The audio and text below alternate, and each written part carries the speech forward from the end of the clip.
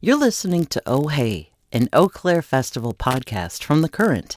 So it's Jay Gabler from The Current here with Jenn Wasner of Wye Oak at Eaux Claires. Now, your band tweeted that you were excited to play Eaux Claires. You've been thinking about this festival for a while. What did you know or hear about this festival before you came to play? Oh man, I've been hearing about this festival for years because between all the folks that run it and all the folks I know that we've played it, I've just heard nothing but glowing reviews. And as someone who can I'll probably go on the record as saying I absolutely hate music festivals. It's just not for me typically.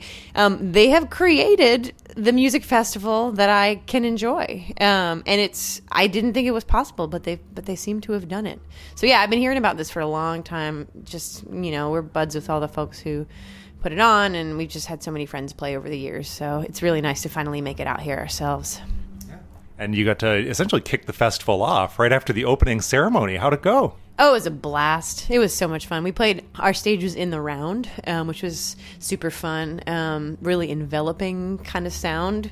And gosh, I mean, when you do a festival the way that they've done this one, where you really do everything in your power to keep people's expectations non-existent, really. I mean, people who come to this festival know that they're coming to just see artists perform the things they want to perform, and they don't come with any sort of expectations of what they're getting for their money. They're just coming for the experience.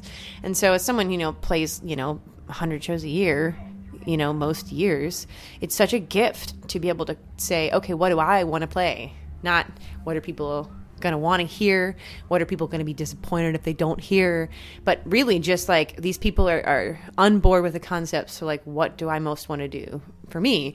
And that's such an incredible gift. I really appreciate that they've done that for not only for the artists themselves, but just for everyone here to be able to participate in an exchange like that. It's really cool. So you're saying you're not really a festival person, but over the years, have you had any experiences at other festivals that still stick with you as like a cool experience? I mean, there's always moments, it's really it's a matter of, I like to enjoy and absorb music and performance. It's a quality over quantity kind of thing. And I just feel like no matter how good something is, I get very overstimulated. I can only take in so much. It's kind of like when you go to like a huge museum and, you're there for a couple of hours and you can't look at another piece of art, even though there's just rooms and rooms of it. There's only so much that our like finite brains can take in at once and actually engage with it in a meaningful way. And so that's sort of what I feel about music festivals. And so I feel like, this is because everything is so loose and unstructured and it's not really about the hierarchy of like big names. I've really just sort of taken it at my pace. I've wandered around. I'm not really as concerned with catching everything or like seeing all the bands. I'm really more, put you in the mindset of like, what experiences are you going to discover more organically? Which I think is just a better way to experience music. But with that said, there are definitely other music festivals that I've had great moments like that. We just played at Sled Island in Calgary, and Deerhoof curated that this year, and that was really a blast. We've had great moments over the years, but I just feel like it's so rare that people who are putting the festival together really make the effort to cultivate an environment where that's easier to find. So to change it up a little bit, I was excited to talk with you because I feel like I'm one of the lucky few Minnesotans who actually got to see the late, great Wye Oak. The late? Are we late? Oh, you mean the tree? Oh God, I was like, oh my God, did we break up the band and I forgot? Well, tell me, when did you visit the Eastern Shore of Maryland?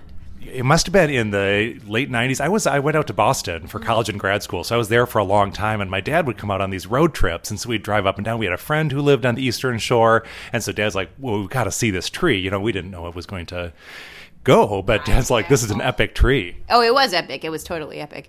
I used to go there on the way to the beach when I was a kid. That was sort of like the route through Wye Mills, and like we would take that route every year towards the beach. It was big. It was large. And now, like, people sell pencils made out of it on eBay, or, like, ostensibly. Are there people who reach out to you and say thanks for keeping the memory of the tree alive? Is there like a Wye Oak tribute society that appreciates you keeping the name alive? We do run into, I mean, pretty much only Marylanders at this point have any connection to that original name. But we did have one funny experience once where when Martin O'Malley was the governor of Maryland, and he tweeted at us that, love the name, and like, you should come see the governor's desk sometime because it's made out of the Wye Oak. And we went and did like a really goofy photo op at the governor's mansion, and he sent us in the mail a certificate of, I can't quite remember. I think it declared us a cultural ambassadors to the state of Maryland.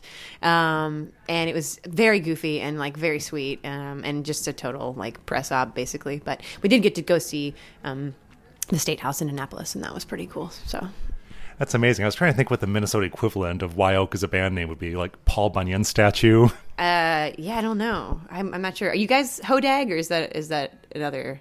You guys have the Hodag? I don't think so. If we do, I don't know about it. It's just a weird old wives' tale, I think. But maybe that's another northern Midwestern legend. Or maybe it's real. I don't know. Maybe someday we'll find out. So are you off the clock now, or do you have other things that might happen musically? It's always possible. I don't have anything on the books yet, like officially. But, I mean, with people like this, you never know. That could get dragged up somewhere. But yeah, it's at this point, it's nice to kind of like have a great time and play a great set and then be able to relax and just sort of wander around and enjoy what this festival has to offer. So excellent. Well, thanks so much for stopping by to talk with us. That was my pleasure. Thanks for asking.